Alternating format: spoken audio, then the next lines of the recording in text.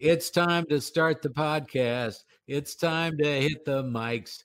It's time to start the podcast with Moon, Pjugg, and Hobbs. Moon, Pjugg, and Hobbs. Yay! Woohoo! We're broadcasting from all over Minnesota at this point in time. Let's check in with our locations. Hobbs, you're in St. Paul. Yes. Pjugg and I are in Lakeville. Mm-hmm. Magic Matt, where are you? I'm in Plymouth. Now, first of all, you probably need to know who Magic Matt is. Matt and I met probably, 10, 15 years ago? At least. Yeah, it's been a long time. He used to, listen to KS95, and whenever he was buying advertising for his business, which we'll get into great detail on later, he would say, well, who would I want to advertise with in order to get the most people to come to my business? And we started talking. We found we had some mutual interests. The next thing you know, we're smoking cigars. The next thing you know, I learned more about this guy than we even have time to tell. And let's start with the treehouse, okay? Magic Matt has a treehouse that is like nationally recognized. The thing is massive, and it's like, well, just describe it. It's a 2-story tree house. I've always loved tree houses. I've been a fan of tree houses. I kind of found these 4 trees and I said, this looks good, about this big. And next thing I know, I said, let's make it a 2nd story. And now, as it was described by one of these city council members, it looks like a cabin in the trees. Oh my God, I'm so envious. You have to have like a second mortgage on a treehouse. You could probably sell it for like $300,000 in this market right now. It is nice. I think someday somebody will enjoy it as an office or something like that, or because it's not really for kids. But the city, speaking of understanding, the city was very understanding. We call it to this day a bit of a misunderstanding. I called the city, and I love Plymouth, and they were very kind. And I said, what do I need to do to build a treehouse? And they said nothing. And I said, okay, is there anything you can think of at all? And they said, don't have it peering in someone's window, don't put it over the property line, but that's it. And I said, okay. And away I went and built it. And then later somebody inquired with the city about it. And then the city came out and looked at it and really almost fell over. They did, not the treehouse. And they said, well, we're not sure that's a tree house. And then we kind of had to get into this whole thing of what's a tree house and what's not a tree house. But we got where we needed to go. And they kind of just said, hey, let's just get it done with the way we need to do it. And that's what we did. But it became this kind of big thing. But now it's approved. It's grandfathered in. 7,400 square feet. Oh, yeah. No. How many square feet? No, how many square feet is it though? I think it might be 500. It's got a bathroom. It's got everything. No, it doesn't have a bathroom. But it's got a bed. There's a queen bed in there, which I think the squirrels were telling each other, like, hey, there's a queen bed in the trees here. Let's all get together. Because last fall, we peeled back the cover. Somebody had left the door open, and under the comforter was conservatively 10,000 acorns. Oh, so I love it. Are you worried about Goldilocks? No, it's kind of hidden, which is nice. People always come over to my place and they're like, wow, we had no idea that this even existed. Yeah, that's the deal. Well, and you actually have such a beautiful place that people are holding weddings out there now. And I'm seeing the pictures and stuff. And we just did one the other day, and it was really, it was a friend of mine. They said, hey, we think your place is beautiful. They graciously, helped me get it all ready. And it turned out great. So I think it's something we'd like to do in the future. And then the honeymoon can take place in the treehouse. I have a lot of guests that come, and they don't rent out the treehouse, but I do kind of Airbnb here in my house, and it's people look at it as kind of a magical place. That's pretty sweet. And the reason he's called Magic Matt Dunn is because he makes a living and has for a number of years doing magic, and he's so good at it. He's in high demand, and you work all over the place. How many high schools? I just got video of you at a high school. Was that Edina? That was Edina. They were the craziest audience.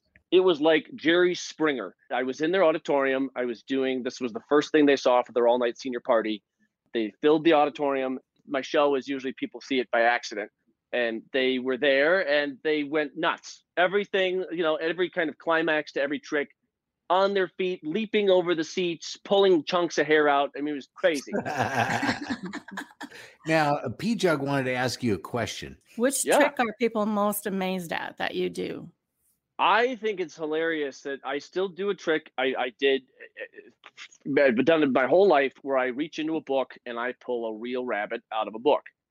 I think it's hilarious that still to this day, I do that trick for kids. I do it for adults.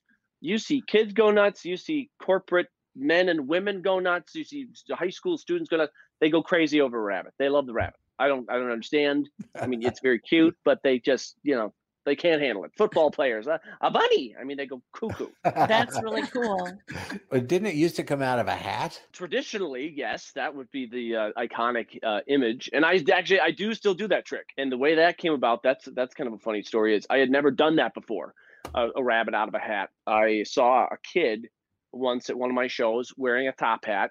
I had made the rabbit at that point disappear, and I thought, I got to figure out a way to pull the rabbit out of this kid's hat. He'd probably just, lose his mind. Right. And I did that. I'm not going to say exactly what I did, but I figured something out very quickly. And then I said to him at the end of the trick, I said, hey, I got a question for you. And I took his hat off and I reached inside and I pulled the rabbit out. I said, why did you have this in there? And his eyes like quadrupled in size. That's got to be so fun to inspire awe in people. Like, how did you do that? I think that's what I liked as a kid, was that element of awe. And so for me, it's like people say, yeah, I'm a magician, and I'm not bothered by people saying, oh, you're a magician. That I am a magician. I like being an entertainer. I love people's reaction. I think that's what got me really into it, is just to see that fascination. And people still think, oh, well, how does that work or whatever? And they go, you don't want to know. Penn Teller to this day will just tell people how stuff works. People get very perplexed. They go like, is he actually telling me? You don't want to know. It's stupid. It ruins it. Yeah. Why would you want to know? There's so little mystery left in life. Why not? Have you seen Penn and Teller live? I haven't. And then when you see other magicians that have made zillions of dollars doing what they do, is there anyone that you think, God, I don't know how they did that, but that was absolutely freaking amazing? Yeah. Who's your hero, Matt? Most of the people that I would name, you'd go like, we don't know who that is. But I certainly grew up in the 80s with David Copperfield, and David Copperfield, it was insane, the stuff he was doing. He was doing all the stuff that illusionists do now, and he was doing it all first. It was an interesting business model. Obviously worked for him. He just hit $1 billion, but he's crazy. He's still doing shows. He is doing, I think last year he did something like 650 shows. That's crazy. It's insane. And you're like, why is he doing this? So is there a magic school? How do you learn? The thing that changed my life, there was a camp in California that I went to that was up in the mountains. It was crazy. It was unbelievable. I didn't know what I was getting into. It was in the back of a magic catalog. And I said, well, maybe I should go. I think I did 2 years, 16 and 17. And at the time, I really didn't know who these people were that were coming up there to teach us. I had no clue. I'm going like, who's that over there? Lance Burton? Is that should I know who that is? And that's really what changed my life, because then I started thinking I could do this. And I met other people that were doing it for real. And by the time I finished college, so I did 16, so the camp was 16, 17. By the time I finished college, so age 21, I was doing 365 shows a year. Wow. That's a lot. Oh my God. And it still took him this long to get on this podcast. Yeah, come on. Well, there's a waiting line to get on this podcast. Oh yeah. Yeah, they're waiting because we're technically inept. Yeah, exactly. And I wanted to ask you too, Hobbs, because Hobbs and I used to work together over at the radio station, and we had a magician that came to play our company Christmas party. This is one of the toughest rooms in the world. I may have been there for magician night, but I may have also been gossiping in the hall. And I missed a lot of the show because I'm a performer. So sorry. Well, and I can tell you the guy was brilliant. And then I remember seeing him on Ellen. He was on Ellen like 10 times. That's awesome. Justin Flom. Oh, he was. I didn't see him, Matt. I didn't cheat on you. I don't even know. I know you and David. That's it. And now I know who was getting the gig the whole time. I think I was trying to get that gig from you. Now, why were you saying that you were why is that a hard audience? There's a lot of very conservative people. I remember one night we had like our entertainer got sick at the last minute or some crazy crap happened, and they come pull Hobbs off the bar, and they're like, hey, we need some entertainment up here. you think you could do like 3 to 8 minutes or something like that. And she's like, well, God, I guess.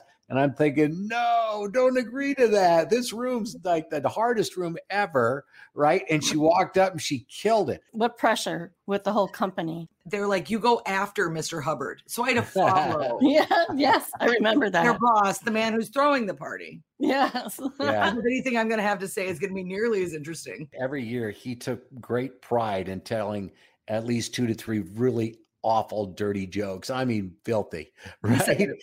Every year he'd come up to the stage. He's like, yeah, you know, my wife would tell me never to do this, but, and then he'd launch into this joke.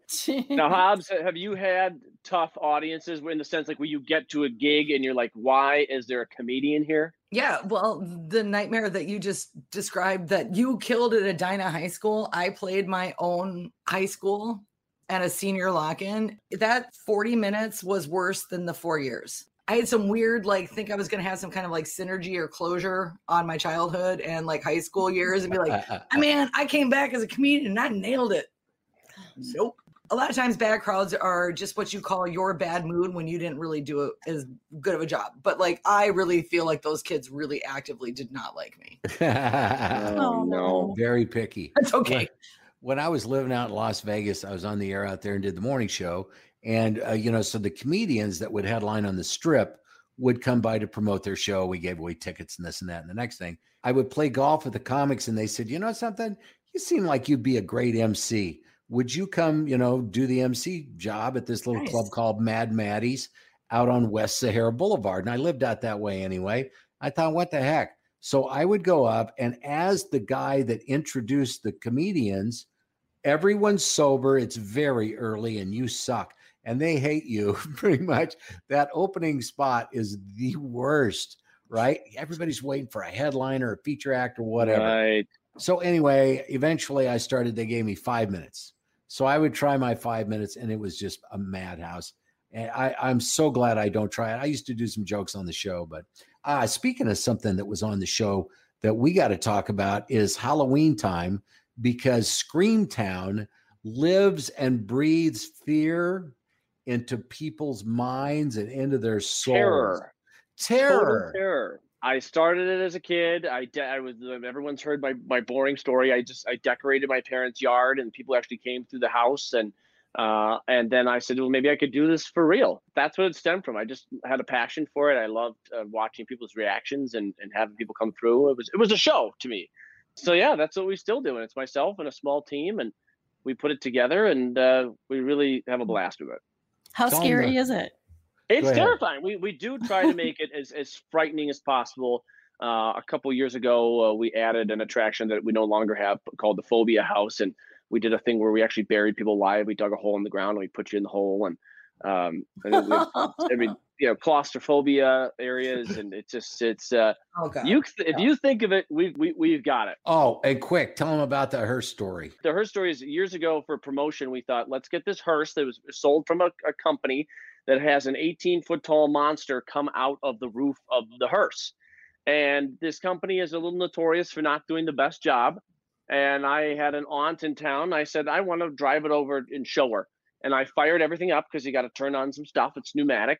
And I drove out of my neighborhood where I used to live. And unbeknownst to me, it launched. It went up.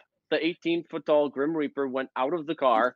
And I didn't know that until I felt the vehicle, the front of the vehicle lift. The hood, everything went up about 2.5 feet and then slammed down. And I thought, what was that? And I looked behind me. The whole creature was gone. Behind me, I see sparking wires. It had hit electrical wires, and that's what caused me to lift. I had snapped a power pole. A cable came out of some guy's television in his living room. And this is not a joke. It was Sunday morning, and there was a church right next to me, and I knocked out electricity. You know, the cops were going like, I'm explaining to them, and they're going like, Gary, you want to come listen to this? And they're calling over other cops to explain about this, and they're taking copious notes. But you made those sinners in church think. It's real. You know, it'd be really cool. Can we have you back and we can give away tickets right here with Moon, Pjugg and Hobbs on this podcast? We should do tickets. And I was going to say this earlier. Maybe you're on this side of the fence. I've had DJs tell me that magic does not work on the radio, but you know what? I did it once, and I was in studio with somebody, and I was doing the tricks. It wasn't about the tricks; it was about the reactions. The people that were watching were screaming, and that made it fun. So sometime we should, I'll do a couple tricks, and you'll go nuts. Magic Matt Dunn, thank you. Hey, Thank you. Yay. Good to see you guys. Thanks for having me. And, we'd like to thank Magic Matt for coming by. We talked a little bit about magic and Screamtown and all that. We talked about comedy. And if you have not seen the new Minnesota book about comedy, for the love of God, what are you thinking about? It's called Funny Thing About Minnesota, The Rise, Fall, and Rebirth of the Twin Cities Comedy Scene. Patrick Strait is with us, and this guy's been covering this since like 06, 07, when nobody was even covering it. And at that point, there really wasn't anybody, actively covering stand-up comedy in town. Like, you'd have an article here or there, or if there was like, a big arena or theater show coming, you might see a little write-up. But for the most part, you didn't see a ton about stand-up comedy in town. It's a business that can ebb and flow, sometimes good, sometimes not so good. And actually, you decided, well, if you study the history of comedy in the Twin Cities, what would you do with that information? You'd write a book. Look at that. That was the smoothest seg of all time, Moon. You are the king of this. Thank you. As much as I would love to say that I was just this fountain of knowledge about comedy in the Twin Cities, I moved here, like you said, in like 2007. And, I really loved the stand-up comedy scene. I really threw myself into it, learning about it, writing about it. But it was always about, what was happening at the time. And as I talked to some people here, I talked to Hobbs, I talked to the other folks who were in the scene, and, they would tell me these things about like, oh, the Twin Cities stand-up comedy scene, it's this legend, it's this incredible, piece of history. And you hear these comic stories, right, where they get bigger and bigger and bigger over time. And so I always kind of was just like, okay, it's a big comedy town. I know there's a lot of comedians here. And, you hear the names, you hear about Louis Anderson, you hear about Liz Winstead, and you hear about, Joel Hodgson and, all these different individuals. And it's funny, though, because I never really took a deep dive into the history until I connected with the Minnesota Historical Society. And we had a conversation, and they just kind of asked, they said, hey, have you ever looked into this history? Like, we know there's this rich history, but we don't really know it. And it's funny because I kind of had the same attitude. I said, you know what? I really don't either. So I sat down and, set out to kind of learn the history of stand-up comedy over the last 40 years or so. And that's what came out here is this book. There are nationally known comedians from here, and there's some great clubs. That's one of the things that, when I was in Houston, there was a club there called the Laugh Stop, and it was legendary down there. Guy named Mark Babbitt ran the place, and he would get the biggest headliners. And because I was on a bigger radio show and they needed to sell tickets, they'd come by. Here comes Ron White, 6:40 in the morning, still carrying the bourbon, lighting a cigar. And I'm telling him, Ron, knock it off. No smoking building, dude. And he's just like, okay, fine. He just kept drinking and smoking. We only had Mitch Hedberg on our show one time, and that was it. Yeah. And Mitch was brilliant. Yeah, I was gonna say, it's funny because you hear about, you hear about Mitch Hedberg, and I feel like he's one of those guys, and I think there's a lot of them in this book too, who didn't really necessarily get their due until after the fact, right? Like in hindsight, you look back, and I mean, Moon, you just said it. You said, Mitch Hedberg, he was incredible. I can only speak for myself. I know that I knew who Mitch Hedberg was, but I didn't really become a Mitch Hedberg fan until well after he passed, right? Like that's kind of when I looked back and said, oh, wow, this guy was incredible. And he had such a, amazing impact on comedy. And I think there's a lot of people, you name some of the bigger names, some of the bigger headliners who are still out there, touring and headlining clubs and theaters right now. But there's a lot of names too that I think, if people look back on and they don't really quite realize just how big they were, how big of an impact they made, especially locally on comedy. Seeing a show at the State Theater, man, that's awesome. I love that. And you cross the street and the Orpheum's right there. I went to see Kathleen Madigan for there. Then who's our friend from Duluth? Maria Bamford. And we used to have her on the show all the time. And I didn't know really how to accept her shtick right in the beginning. I just ordered the book, by the way, Patrick. Can I buy the book on Amazon? You can, yes. It's available on Amazon. It's available through the Historical Society Press's website. If you're in Minnesota, it's at all the local bookstores in town. So everybody's been really supportive here. Yeah. Patrick, what's the name of the book? Yeah, the book is called Funny Thing About Minnesota. Funny thing And- about Minnesota. Cool. Yep. I will have you guys know, though, that I didn't intend that to be the title of the book. Like, when I had to send the proposal in, I was like, okay, the funny thing about Minnesota just kind of sounds like a, easy way to explain this. And they just took everything I put in the proposal and put it on the cover. And I was like, okay, I guess that's what the book is called now. So that's the deep, dark secrets of the publishing industry, guys. I wanted to ask you too, as a writer, did you have help writing this thing? Because that's a it's good not question. easy. It's not easy to write a book. I mean, a lot of people say, "Well, Yeah. you should write a book, Moon." I'm like, that sounds like a hell of a lot of work to me, right? Because how long did it take you, start to finish?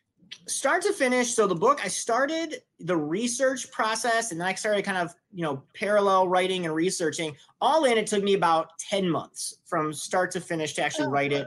And then That's there's not another bad. year of all the boring stuff, right? The editing and the questions from editors and the chasing down photos and permissions and that kind of stuff. And that took me a whole other year. So that part was way less fun.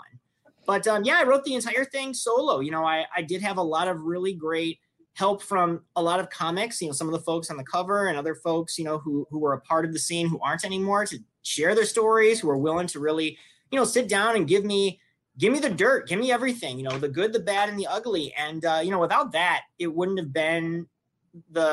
have captured the essence of what that Twin Cities comedy scene was back then. I heard that some feathers were a little bit ruffled about some of the things that you shared. Oh, there were people who were downright pissed off. Oh, yeah. Okay. All right. Well, a lot of people got upset. And the reality is, and I sound like a gaslighting boyfriend, they weren't upset at me.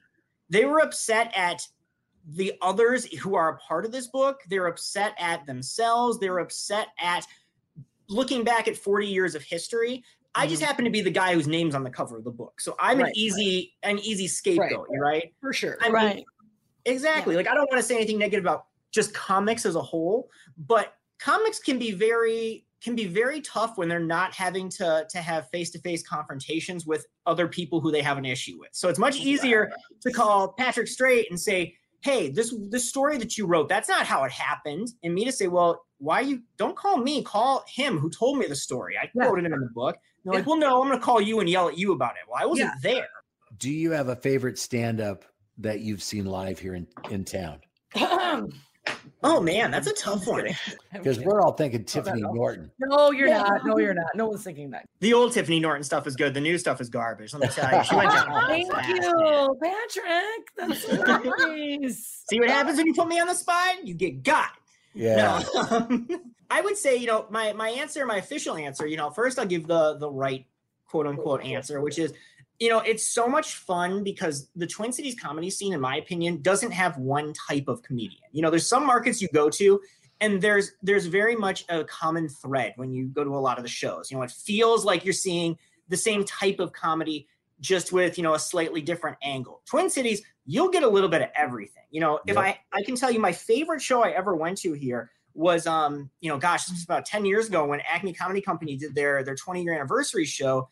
They did, these shows where they would essentially put 4 of their headliners who had kind of gotten their start or really made a lot of their impact at Acme together.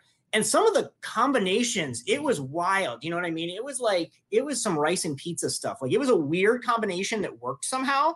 And the best one I ever saw was Chad Daniels and Pete Lee and Mary Mack and Tim Harmston, which if you ever see any one of them individually, those 4 could not be any different from each other. Like, that is 4 very unique perspectives. And it was just so cool to see that all 4 of their styles of comedy could just be so supported and so great. And they'd had that, the room to really create like that in the same place, in the same town. I was at that next day's show. They did 5 nights of I remember headlining. that. Yeah. Okay. And they came to me because I was always trying to talk up Acme Comedy Company on the show. And my bosses hated that. They're like, other people pay to advertise, for Christ's sakes. Why do you think we can let an Acme person come on for 15 minutes? If they're on, have them. It's set up, punchline, gone. And I'm like, that's no way to talk to a comic, for the love of Christ. Right. And we'd go round and round on this. So anyway, up until that point, I got to know Lewis over there and all the guys. They said, if you could do like an MC night of any of our 5 nights, which night would you want to do? And I said, I want the night Jake Johansson's coming to town. And the reason why is Jake and I became pretty damn good friends over the years, still are. And I have MS. And when you are under stress, your symptoms flare, baby. Mm-hmm. I'm talking flaring. And I Sure. was so nervous because I don't do stand-up. And Acme's such a big ass room, right? And I know the history of the room. I saw Robin Williams there, for Christ's sakes, right? And so anyway, I went out there, and the first thing I did was almost fall down. It was almost like a Chevy Chase thing, right? And then I get up, and it just went downhill from there. No, it wasn't that bad. I remember I started the show by saying, okay, you guys probably don't know me at all, but I work at a local radio station. My name is Moon. A couple people cheered. Most didn't care. Okay. And then I'd say, well, if you don't know me, maybe you've heard of some of these guys. I said, Dave Ryan? And everybody, yeah. And I'm like, got a small penis. I said, oh my God. I said, how about Dave Dahl? That's a statement of fact. No, I'm kidding. And that small penis with Dave Dahl too. He's trans, right? And we went Oh in my this. God. Whoa. It was just a lot of fun. So anyway, I'm sorry, Patrick. roast. You He's did a inappropriate. roast when no one else was there. That's what you did. You didn't. It's fine. He's retired, so you don't have to worry about getting canceled anymore. It doesn't matter. You can say anything you want to on the air now. It's great. Moon successfully navigated all of cancel culture. He got to retire with a party and honors and all of that. Yeah. I did go out with a bang, and it was fantastic. And Patrick, I don't know if you've watched Hacks on HBO Max. Oh my God, it's really funny.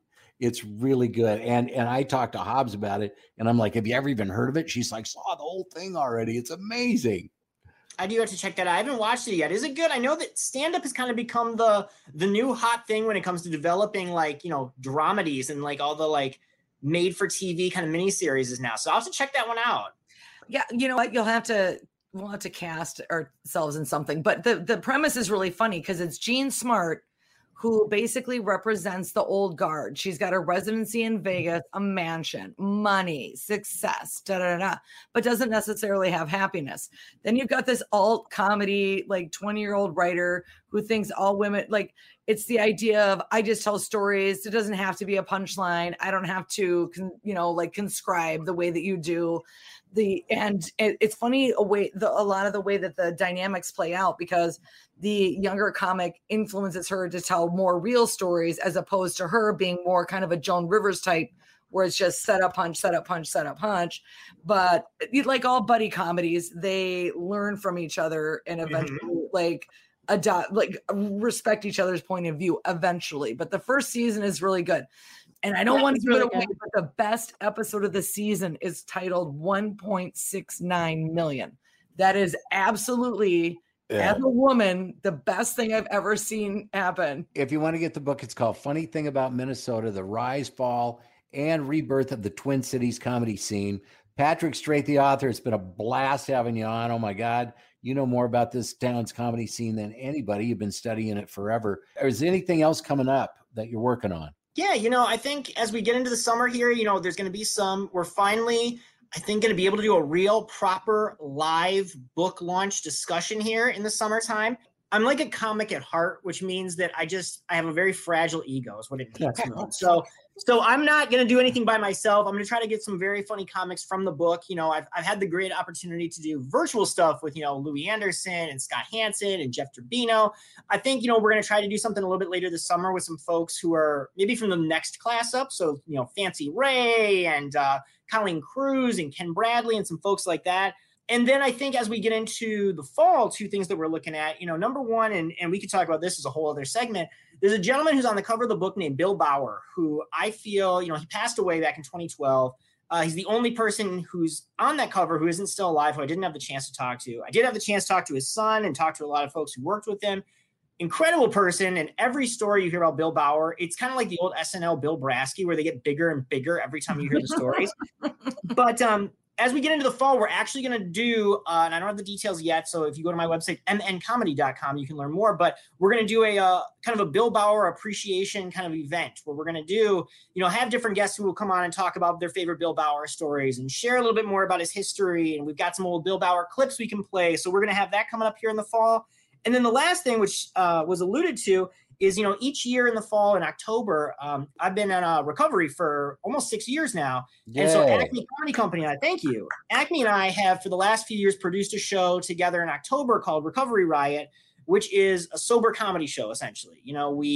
We basically take over the club, we being, I guess, all the weird sober degenerates, whatever you want to call it. But, there's no alcohol served in the club. All the proceeds from the event go to the sober house that I lived in, actually, when I got out in St. Paul, which is called Stepping Stones. And the whole purpose of it is just to, I know a lot of people when they first get sober and realize, okay, they're like, well, how do I have fun, right? Because all I know is, I go out and I drink. That's how I have fun. That's how I was, at least.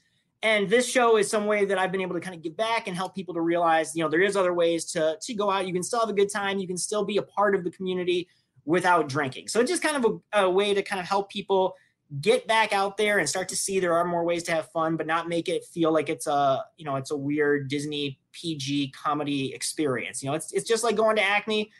There's just a lot more juice. That's what I like to say. So there'll be more details about that in the fall as well. So I had to figure all that stuff out myself, and it was a little scary thinking, oh my God, I got to watch a football game without some beer or whatever. I know. Yeah. And turns out I end up having more fun than I remember, which is amazing. And if you want to watch a fun show about recovery, oh my God, watch Loudermilk, Amazon Prime. It's all about a sober coach. I had to plug it before we get out of here. So Patrick, are you going to come back and talk to us again? Hey, I will come back any day, anytime, any place. You guys tell me when and where, I will be there. No, I love it. I love talking to people who love comedy, who have been around, who appreciate it. And you guys are three of the biggest comedy fans I've had the chance to talk to here. So this has been great. Thank you guys so much. Thank you very much. There you go. Thank you. Thanks for coming. If you don't have any plans this weekend, you guys, Friday night, I will be at the Terminal Bar headlining in Minneapolis, right off Hennepin Avenue. It starts at 9, which is about when Moon wakes up. Yep. So you've got time. We've got a great lineup and it's going to be a ton of fun. Also, this might be a little bit more to your liking because there's also shopping and cocktails, Pjugg, at 7 or 5 o'clock on Sunday, Father's Day. And happy Father's Day, Moon, by the way. Well, thank you very much. We actually celebrated last Sunday with all the kids. Oh, and very nice. It was awesome. You know what? If you didn't buy anything for your father, like I didn't buy anything for my father, and you're like, oh my God, what do I do on Sunday? Well, I'll be performing at Keg and Case in St. Paul off West 7th. And the show starts at 5 and goes till 7. And I'll be headlining. I'll be hitting the stage about 6:10. So come on down. Oh, and yay. That sounds like fun. If you're ever trying to tell your friends about Moon, Pjugg and Hobbs, and God, why wouldn't you? You need to tell them that they can find us on the Tom Bernard Podcast Network. If you just Google Moon, Pjugg and Hobbs, Pjugg and Hobbs, Hobbs, Moon, Pjugg and Hobbs, you'll see us on Spotify, Apple Music. There's a whole bunch of them. Click on any of them, share it, like it, and we're damn thankful that you did.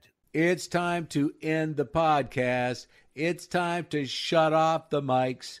It's time to end the podcast and get 1,000 likes. You need to share this podcast with friends in cars or bikes. It's time to end the podcast and get 1,000 likes. Why do you always listen? I guess we'll never know. A fat guy in a wheelchair, what the does he know? It's time to end the podcast. It's time to get some likes. Go to your computer, type it in, you're gonna win. We are out of lyrics in Moon, Pjugg and Hobbs. That was wonderful. Bravo! I loved that. Oh, it was great. Well, it was pretty good. Well, it wasn't bad. Well, there were parts of it that weren't very good, though. It could have been a lot better. I didn't really like it. It was pretty terrible. It was bad. It was awful. It was terrible. Get him away! Hey, boo! Boo! Let's put this show out of its misery.